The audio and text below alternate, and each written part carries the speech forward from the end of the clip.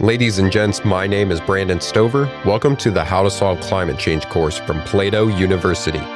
Causes, systems, obstacles, solutions to this global challenge is what you're going to learn here today. When you're ready to learn more skills, join us for free at plato.university. Let's get started with today's lesson. We'll have our expert guests briefly introduce themselves and their credentials for why they are able to speak to this topic. So my name is Eric Corey-Fried. I'm an architect with 30 plus years experience and all of it on sustainability. Unfortunately, buildings have a massive impact on the planet. And I've been spending my career trying to show people how to lessen that impact. Explain succinctly what the built environment is from first principles. At its essence, the built environment is theoretically any sort of habitat, enclosure, work area touched by humanity.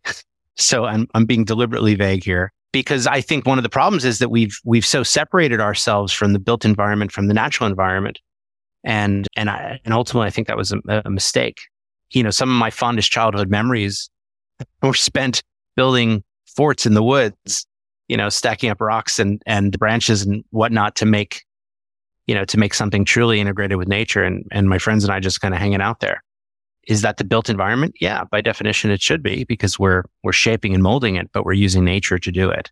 So I don't want to say the built environment is just buildings. That sounds too, I don't know, forced.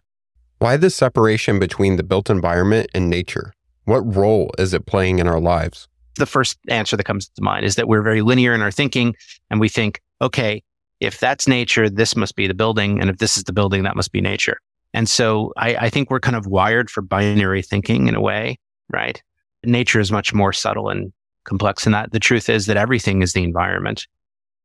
And what's amazing is that, you know, as a young child, I had this inclination, you know, I grew up in Philadelphia. I grew up in a very concrete, jungly type place, but there was this, oddly enough, this golf course behind our house and the Bala Cynwyd golf course, if anybody wants to Google it.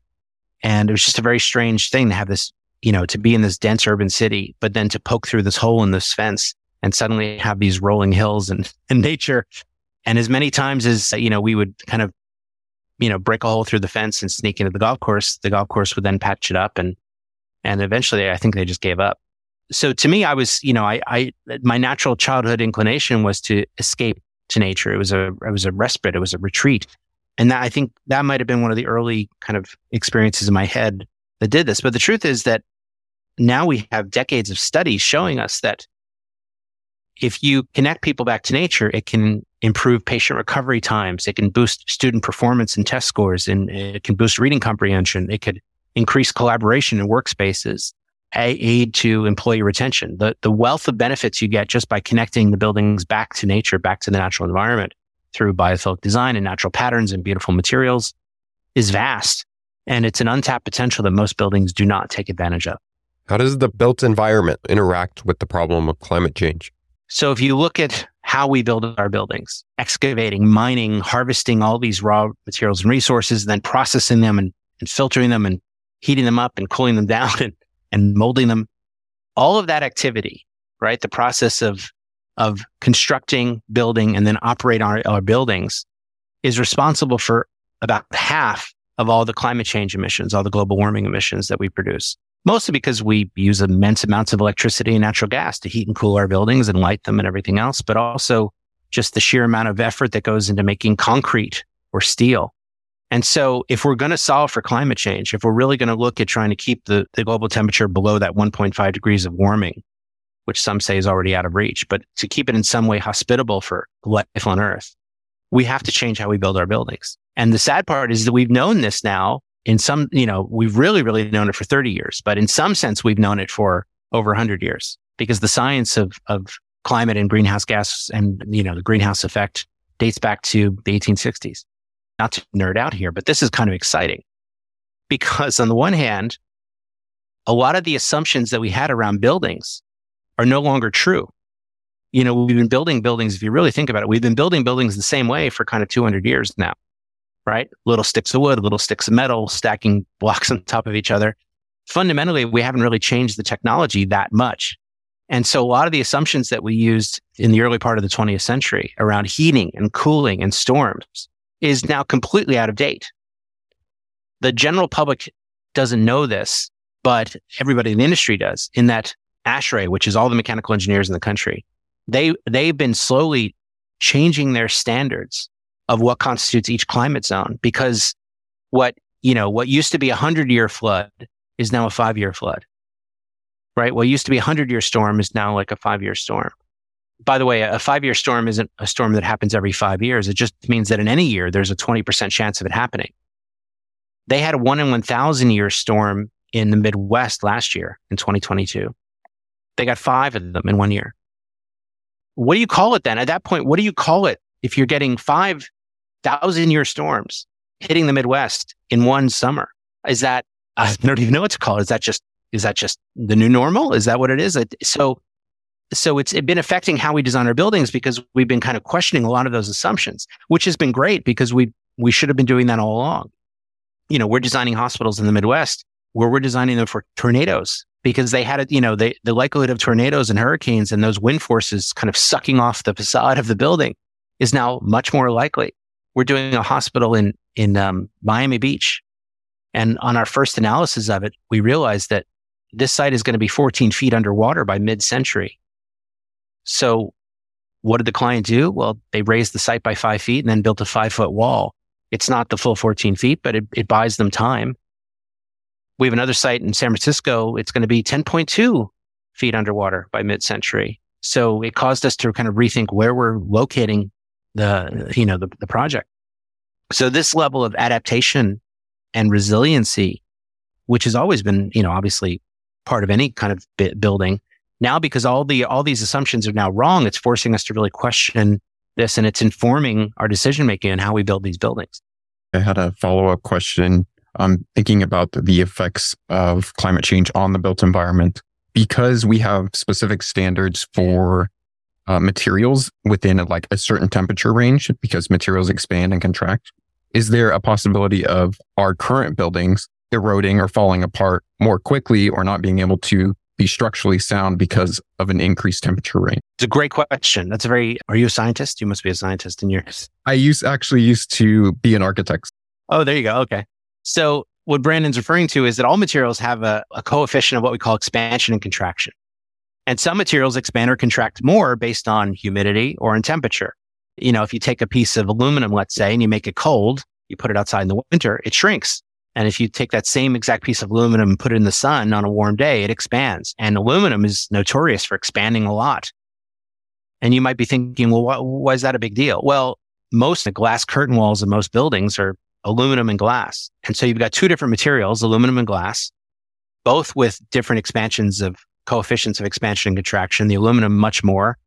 So couldn't theoretically, if we designed, let's say, a skyscraper in Atlanta, and we designed it assuming it never gets hotter than 95 degrees, and now it starts to go up to 110, what could that mean?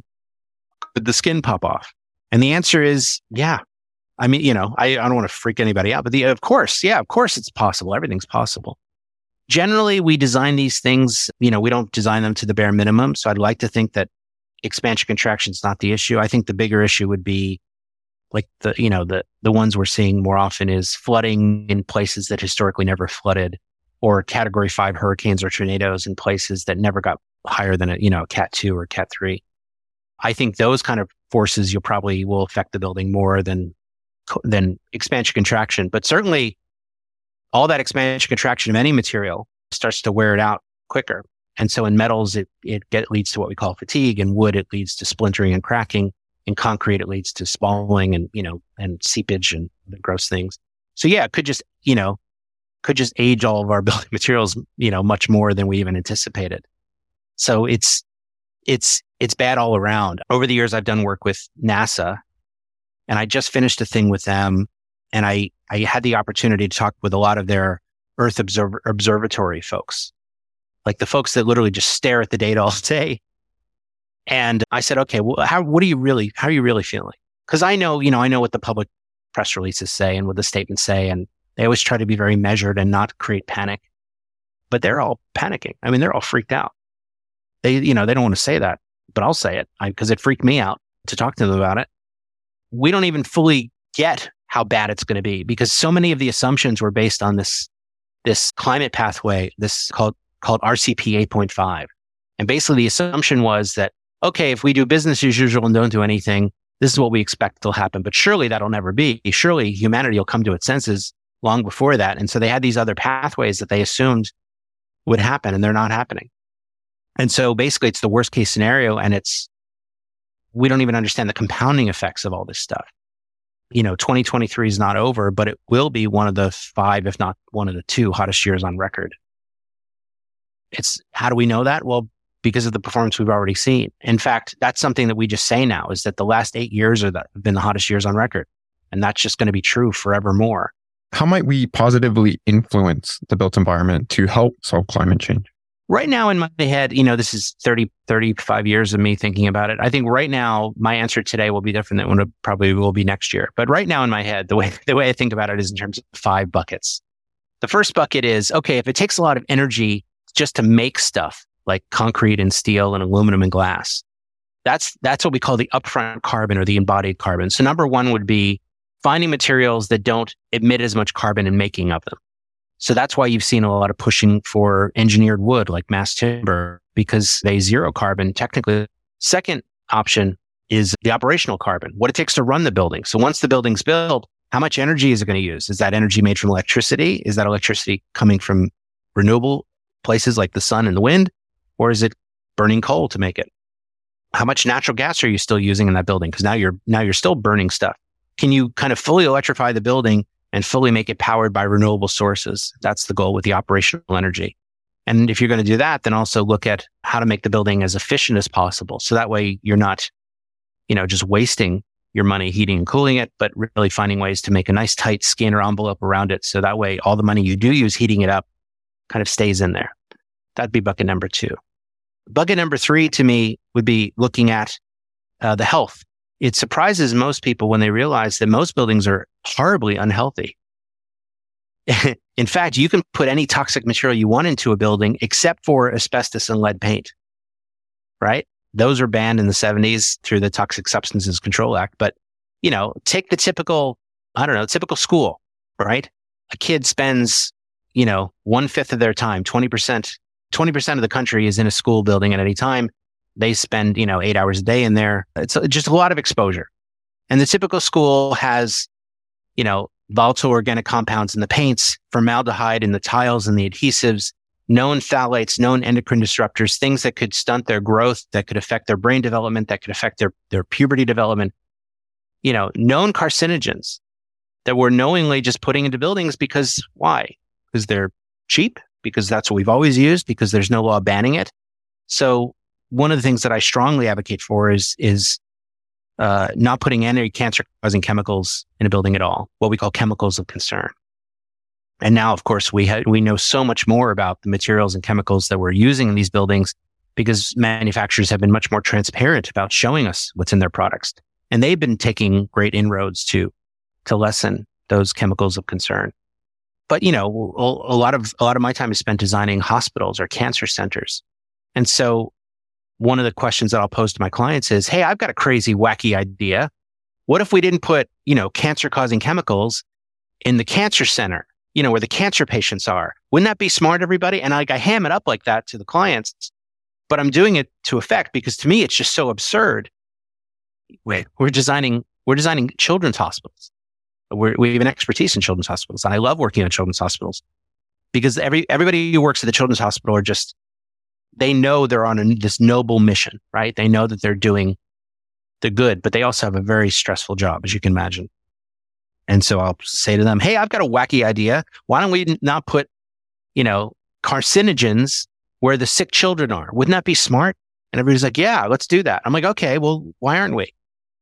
And I really push it to absurd levels because I need people to see how absurd it is. The traditional typical building is filled with at least 18,000 known carcinogenic chemicals. Everybody's house is filled with thousands of these things.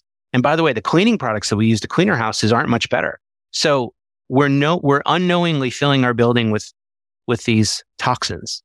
And we know too much to remain in the dark about it. Anybody who's in my line of work, sustainability person in this world, it's funny because whenever we get together, we all kind of gripe and complain about the same stuff. But basically, I find myself very often, I'm in a room full of people that have done the same thing over and over and over again, right? They built this school or they built the hospital and they built essentially the same thing over and over again. And they're really good at it, right? They know where the breakdowns could be. They know where the costs could go up. They know how to control those things. They're really good at their job. And I'm coming in to say, hey, let's throw all that out the window. Let's do something completely batty and different. And that freaks people out. And I'm very mindful of that. And I think anybody in sustainability is essentially saying, hey, let's take away decades of tradition and question it a little bit and find a better way.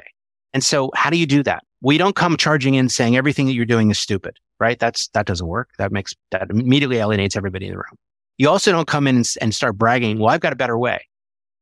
Instead, what you do is, like it's as Simon Sinek says, you start with the why.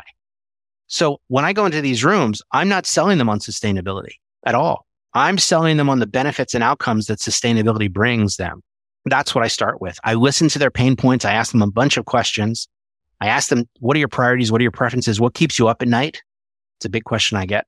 And then based on that, I'll make recommendations of, do you realize that we could boost retail sales in your mall, or we could boost student performance in your school, or we could boost patient recovery outcomes? And they might even say, well, oh, how do you do that? Well, I'm going to use sustainability and all of the tools in my designer toolkit to do that. But these are the outcomes that are important to you. So let's design toward those outcomes. So I don't need to sell them on sustainability. I don't want to sell them on sustainability. They don't need to be as passionate about sustainability as I am. I'm a dork, right? I don't need them as dorky as me. I just need them on board with, are these the right outcomes? Are these the things that are important to you? Help me figure out those outcomes. And then we'll find a way to get there. And so, like the cancer causing chemicals discussion is your goal to be the healthiest place for patients to come? Is your goal to create an institute of learning that lifts the spirit and the mind? And the answer is yes. Then okay, well then I'm going to use sustainability to help you get there. I don't want them necessarily on board with sustainability in that, they're as nerdy as I am. They don't need to be. They have their business. They're good at it. They're hiring us for our expertise. So I think I'm after all these years, I'm just kind of trusting in that. So where was I? Bucket number 3 was health. Bucket number 4 is one that gets overlooked all the time too. And that's water. Water is kind of fascinating because on the one hand, it's also a climate change issue, right? It takes a lot of energy to process, pump, filter, and deliver the water that we take for granted every day, right? We think we just turn a spigot and water comes out, but it takes a lot of energy to do that. But also, the way the earth is designed, all the fresh water on the earth is all the fresh water that's ever been on the earth. We don't create new water. We don't import water from space. All the water on the planet is all the water that's ever been on the planet. So, I'd like to think that the water that I'm sipping in my glass here, I'd like to think that, in the past it was once sipped by, Thomas Jefferson or somebody, right? Or maybe romantically it rained down on the Eiffel Tower or something really beautiful. All the water on the planet, all the water that's ever been on the planet, 1% of that water is fresh drinking water for us to use. Most of it is frozen, although not for much longer in the polar ice caps or stuck in the ocean and undrinkable. So we have a very limited supply, and I don't think people realize how limited it is. And now humans have spent the last 200 years polluting a lot of this fresh water. So water is a crisis, and they don't even realize that. And climate change is, of course, exacerbating that and making it worse with droughts and wildfires and floods and, too much water in one spot and not enough water in another. So that's bucket number 4. And then bucket number 5 is waste. Waste is this kind of ticking time bomb. And 25% of all landfills are made of construction waste. So buildings are really largely responsible. And so last year I wrote a book on the circular economy, which is a process of changing that paradigm from kind of take, make, and waste, what we've been doing, this very linear approach of we're just going to take stuff and we'll use it for a while and then we throw it away. Changing that take, make, waste approach to what I call a harvest, make, and remake over and over and over again, kind of bending those loops into what we call a circular economy. It's very popular in Europe, not so popular in the US. And by writing the book, my hope was that we would kind of help change that. So I think you're all going to hear a lot more about the circular economy in the coming years. But those are the 5 buckets: embodied energy and carbon, operational energy and carbon, healthy materials, water, and then headed towards zero waste. And trying to really get to zero for all 5 of those buckets would be a great thing. What are the best resources to learn more about the built environment in relation to climate change? Well, how I guess it depends on how far down the rabbit hole one wants to go. To me, the best book to start with is called Drawdown by Paul Hawken.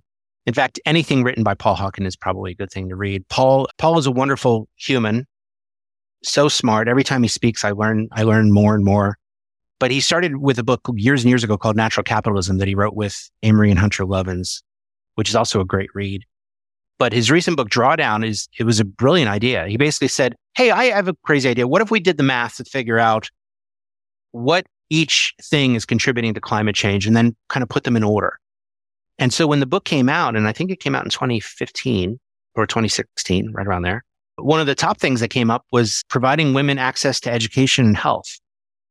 As like that would be a solution to solve climate change. It kind of shocked everybody. But he did the math and shows how it works. One of the other ones was the refrigerants that we use to keep things cool, especially for food and buildings, have a massive impact on climate change, and switching out those refrigerants to something else could really cut our emissions. And so ever since the book came out, the entire building industry is now suddenly fixated on how do we fix our refrigerants? And so there's been more work done on refrigerants in the last 5 years than there has in probably the 30 years that preceded it. So it's a great book. It's very easy to read. What I like about it is that it's kind of fueled with hope too, because it's really solutions based. So it's a way to not get super depressed right away. Another great book, and this is kind of a classic, is by Ray Anderson. Ray Anderson was the founder of Interface Carpet, and he passed away, unfortunately. But he has a book called Mid-Course Correction, because basically when he was in his 50s, he kind of got bit by the sustainability bug, and he completely converted his company over to what they call climbing Mount Sustainability. And the book chronicles the story of kind of what happened and how he did it. There's a lot of amazing books like that, but those would be the 2 that I would like if you just want to start. And then maybe a third one just to throw in for fun, other than my own books, would be Cradle to Cradle by William McDonough and Michael Braungart, which kind of talks about this circular economy approach in a very interesting way. Instead of taking a material from cradle to death, birth to death, Cradle to Cradle kind of is this idea of a truly circular economy. Right now, you're speaking to passionate students who want to actually solve problems like these. What top 3 skills should they study so that they actually have the ability to do so? Oh, that's a great question. I did this exercise I do it with my grad students. I started doing it with my grad students. Now I do it with any student that reaches out to me, because there's a lot of them. And so I get students from all over the country, sometimes the world, that say, I want to be part of this. What do I do? And the advice that I give them is, well, just start. Don't wait. So your question about what skills, one would be just having enough gumption to just start going. Number 2 would be however you can present yourself or present your ideas, whether it's through writing or speaking or singing or dance or whatever your format is, doesn't matter. Public speaking, whatever you find can convey your idea to a large group of people, do it. So, you don't have to be a great public speaker if you're a good writer. You don't have to be a great writer if you're a good graphic designer. You can make infographics, right? But find whatever your medium is that you like and start sharing your ideas. And then number 3 is what I call filtering. I think of my purpose in life, and I think you feel this way a little too, but my purpose in life is to take these complex ideas, some of which are very disparate and seemingly disconnected, and kind of pull them all together and put them into a format that people can understand. I think a large portion of what I've been doing as an architect, what I've been doing writing these 12 books over the years and speaking all over the world, it's really just me being a filter of like, hey guys, this is important, or hey guys, I'm excited about this, and here's why you should be too. And just taking that information and making it palatable. And what I love is, I'll be at a conference or something, and someone will come up to me and say, oh my God, I heard you speak 12 years ago. And I go, oh yeah, how have you been? Like, I don't remember. But you spoke at my school 12 years ago, and you had this analogy about concrete, and I still use it to this day. To me, that shows that idea of filtering works, that I gave them something that took these complex ideas and made it very understandable to them. So that would be my advice to anybody is really try to hone those 3 skills. Any final recommendations for the audience? One of the things that I do with students when they talk to me is I go, look, do you have do you have a problem around you that drives you crazy? Some sort of sustainability problem. Maybe it's in your house, maybe it's in your neighborhood, maybe it's on your campus, maybe it's in your city, maybe it's in your state, maybe it's a global problem, but whatever it is, do you have a problem that drives you nuts? And they always all say, yes, of course. I go, okay, could you right now, with no further schooling, could you potentially brainstorm solutions to that problem that you identified? And this is where they start to fall apart. They go, well, I've never done that before. I go, yes. But what if I had a gun to your head? Could you come up with solutions to the problem that you identified? And they go, well, yeah, if you had a gun to my head. I go, okay. Could you then take the solutions that you developed to the problem that you identified? Could you find a way to package that solution in a way that people could understand it? Again, gun to your head. Could you do it right now with no further training, no further schooling, no nothing, just right now, take these solutions and package them in a way that people could understand it? And they go, yeah, I think I could do that. Okay. Could you then deliver that package of your explanation of your solution to the problem that you identified? Could you deliver that in a way that has passion and enthusiasm so it gets other people excited? Could you do that today? Again, gun to your head. Could you do that today with no further schooling, no further training? And this is where, well, I don't know, I wouldn't be very good at it, but I'm like, yeah. But if you were forced to, could you? And they said, well, yes, I think I could. I said, okay, then let's recap. Right now, without any budget, without any further schooling, without any further training, without an accreditation, right now, given your current amount of knowledge and schooling, you can identify problems that need to be solved, brainstorm potential solutions to that problem, package it in a way that people can understand it, and then present that in a way that gets people excited. You can do all of those amazing things right now. So my question for you is, why aren't you? What are you waiting for? What's holding you back? And that leads to an interesting discussion, because it's usually about fear or insecurity, or I've never done it before, or what if I look stupid? And so I can address each of those things to them. But it's amazing because if I start the conversation with them and show them how they have this abundance of skill that they're not even aware of that they're sitting on, they could start to enact positive change immediately. They don't need to go to grad school. Unless they want to. They don't need to get some, accreditation unless they want to. They have the power within them to make change now. And I think that's the probably biggest lesson that I can impart to anybody would be just start, just go. The world is a mess. Pick a problem and run towards it. And who cares if you don't have it perfect? Because very quickly you'll get up to speed on it. But just go. We may not all be architects. However, one way we could apply the skills learned in this lesson is by assessing our own homes. Conduct a simple energy assessment of your living space. Identify areas where energy may be wasted, such as drafty windows or poor insulation materials creating a poor thermal envelope. Create a checklist of potential energy-saving upgrades and research ways to make your living space more energy efficient. As Eric mentioned, don't forget about health and look for materials that are not only sustainable, but better for your health as well. Thank you for taking the How to Solve Climate Change course. If you want to learn the skills to solve this global challenge, join us for free at plato.university for exclusive content, extra resources, and actionable exercises with every lesson. This course was produced by Plato University, where students turn passions into purpose and learn skills to change the world. Learn more at plato.university.